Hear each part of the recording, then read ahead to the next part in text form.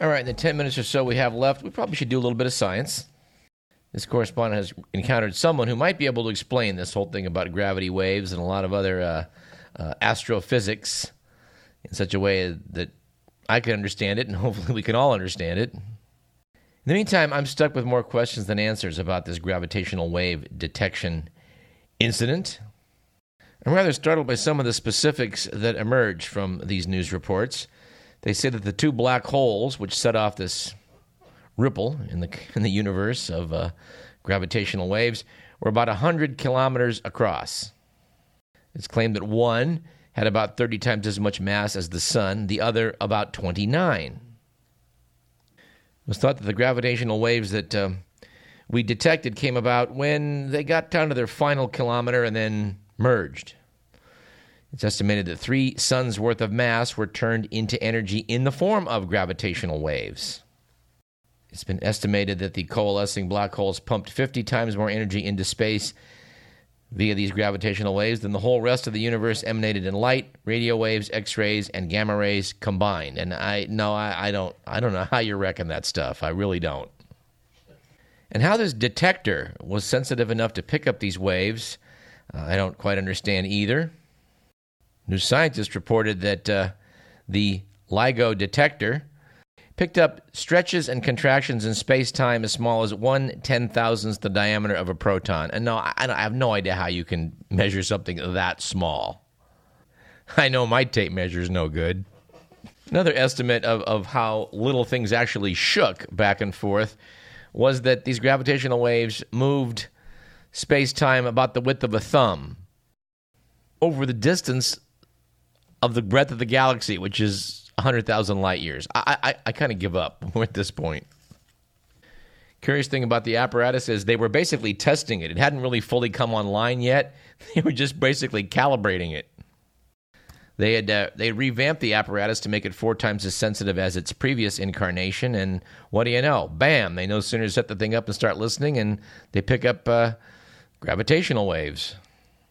There's actually 2 detectors, one in Louisiana and one in Washington, and the difference in the gravitational waves was about 100th of a second, which confirmed that that's what they thought they were. But how they calibrate from that out into space to know how big the black holes were, we're over our heads on this one, folks. We're going to see if we can't bring on a real expert and sort through this. Now, one thing we're not over our heads on in discussing is one of our pet peeves on this radio program: light pollution. There's a marvelous set of stars and even you could say galaxies to be visible to the naked eye out at night if you can get to a place that's dark enough. These days, in most of California, at least in anything that's not out in the deep backwoods, it's kind of hard to see our own Milky Way galaxy. We would refer you to a wonderful summary on this in the Week magazine dated October 2nd, 2015, talking all about light pollution. The piece notes that almost the entire eastern half of the U.S., also the West Coast, and in between every place with an airport large enough to receive commercial jets, are too lit up for a good view of the stars. And they estimate for roughly the past 2 decades at least, 2/3 of the U.S. population has not been able to see the Milky Way at all. And unfortunately, things may get worse, being that we're at the dawn of the light-emitting diode era. Apparently, LED lighting is expected to significantly lower costs and spur competition. But LED lights produce light with a bluer cast, which is more efficiently scattered by the atmosphere, which has the potential to be the nail in the coffin for seeing stars in most communities.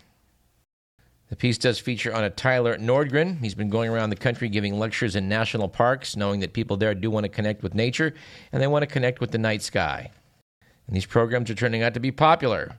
Rangers tell Nordgren that the night programs that he's putting on get more attendance than all other programs put together. Now, I don't know much about the Bortle scale. I need to do some homework on that, but apparently 9 is bad and 1 would be the best. And when they go out and show people skies that rate a 1 or a 2, they are astounded. So once again, we encourage everybody to sometime in the next few weeks to months, take some time and to go out and get away from light pollution and just experience the night sky that our ancestors grew up with. And basically, everybody had at their disposal till Edison's electric light about, 140 years ago? And speaking of the sky, we want to note the passing of Apollo astronaut Edgar Mitchell. Back on February 5th in 1971, Mitchell became the sixth man to walk on the moon. He was there with Apollo 14 crew member Alan Shepard. And after spending 34 hours on the lunar surface, Apollo 14 returned, and Mitchell, looking out the window at the stars and the Earth, felt that he was overwhelmed by a sense of oneness, of connectedness. By the way, Mitchell was awarded the Presidential Medal of Freedom for his help in devising procedures that got the crippled Apollo 13 space capsule and its three-man crew safely back to Earth. And frankly, it must have taken quite a bit of guts to have gone up on the next one after that happened to Apollo 13. Mitchell became quite an aficionado of, what would you call this? I guess you would say maybe less than scientific explorations. I don't know. Mitchell reported that when he went to the moon, he conducted some surreptitious experiments on ESP and later claimed that they'd produced some, incredible results. Some of his alternative ideas did get mocked over the years, but it's noted that his sense of perspective was unrivaled. Mitchell famously said, "From out there on the moon, international politics looks so petty. You want to grab a politician by the scruff of the neck and drag him 250,000 miles out and say, 'Look at that, you son of a bitch.'" All right, here's a science and technology item from the Nuts file. Writing in Slate.com, apparently Daniel Engber has recently said it's time to kill all the mosquitoes. Now, it's true the Zika virus is currently spreading around the world, apparently causing birth defects and worrying people as we see more and more diseases, as we knew they would, spread around our planet with easier transportation and global warming. It's expected that we will see more chikungunya virus, dengue virus, and malaria in the years to come. And while it's undeniable that mosquito-borne diseases kill hundreds of thousands of people every year and cause widespread human misery, is it really time to step up the fight and release genetically modified mosquitoes into the wild? Well, maybe. Maybe it is. You can certainly knock down mosquito populations and that can help, but the idea that we're going to kill all the mosquitoes is crazy. Evidently, recent tests in Brazil used genetically modified mosquitoes and reduced the population there by 90%, which is somewhat significant. I'm sure with the 10% of the mosquitoes that are left, they're still able to transmit disease pretty effectively in the human population, but, it might help a bit. Daniel Engber commented that naturally eco-activists are resisting using GMO techniques to wipe out the species, but most scientists say that eliminating mosquitoes would have little or no impact on the food chain or natural ecosystems. Yeah, I'd like to know which experts they're talking to. Engber apparently said, "Mosquitoes are disgusting, parasitic creatures that are at war with humanity. It's time to give them hell." All I can say is, down boy. We kind of suspect the war on mosquitoes will be about as smashing a success as has been the war on drugs and the war on terror. And another commentary that surprised us was one in Forbes.com by Henry Miller some months ago, looking at what's been happening to Chipotle, having some issues with apparently some food poisoning, E. coli contamination, salmonella, etc. Henry Miller said, "The company's comeuppance is well-deserved. In all of its self-congratulatory new aginess, Chipotle eschews high-tech pesticides and rejects modern synthetic fertilizers. But food produced with such modern techniques is actually safer than food that reflects pandering to current fads." This guy's full of it. Pesticides and fertilizers are costing us enormously, and efforts to use less of them should be applauded, not condemned. Anyway, Grump Henry Miller closed with, "Chipotle's negligence makes people sick, and it needs new management. Let's see if there's a company left after the trial lawyers get through with it." Well, we hope he's wrong. Chipotle has some good ideas on how they want to present food to the public, and we hope they can, get this sorted out.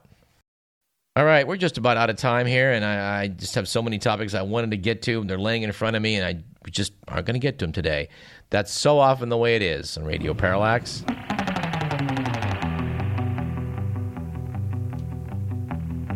We want to once again thank Aaron Frankel, our Public Affairs Director, for his effort in keeping this program before you. Next week's show, we're going to try and take a look at financial shenanigans from Wall Street, a little piece on the origins of coal, some commentary on Sirhan Sirhan again being denied parole because, according to the parole board, he shows no remorse for the incident he can't remember. Mr. Miller and I had a chance to meet Mr. Paul Schrade, who was the first person shot that night in the pantry at the Ambassador Hotel, and we may try and bring him on the show to talk about his efforts to expose the fact that while Sirhan Sirhan shot him, there's no good evidence that he fired the fatal shot that killed Robert Kennedy. Many years back, we did have a chance to speak with Sirhan's then attorney, Lawrence Teeter, and we would refer you, dear listener, to that program. Although it seems incredible, the best evidence indeed suggests that Sirhan Sirhan was programmed to fire a gun that night as a diversion. We also note in closing the passing last week of Bob Elliott. Bob and Ray were two pretty funny guys, and in next week's show we will play for you one of our favorite bits, the slow talkers of America. Our thanks to our good pal Mr. Wilders. This program was produced by Edward McMillan. I'm Douglas Everett. This has been show number 700 and lucky 13. If shows were home runs, we'd be one behind Babe Ruth. We haven't hit it out of the park every time, but we're always trying. Just like the Babe. We'll see you next week.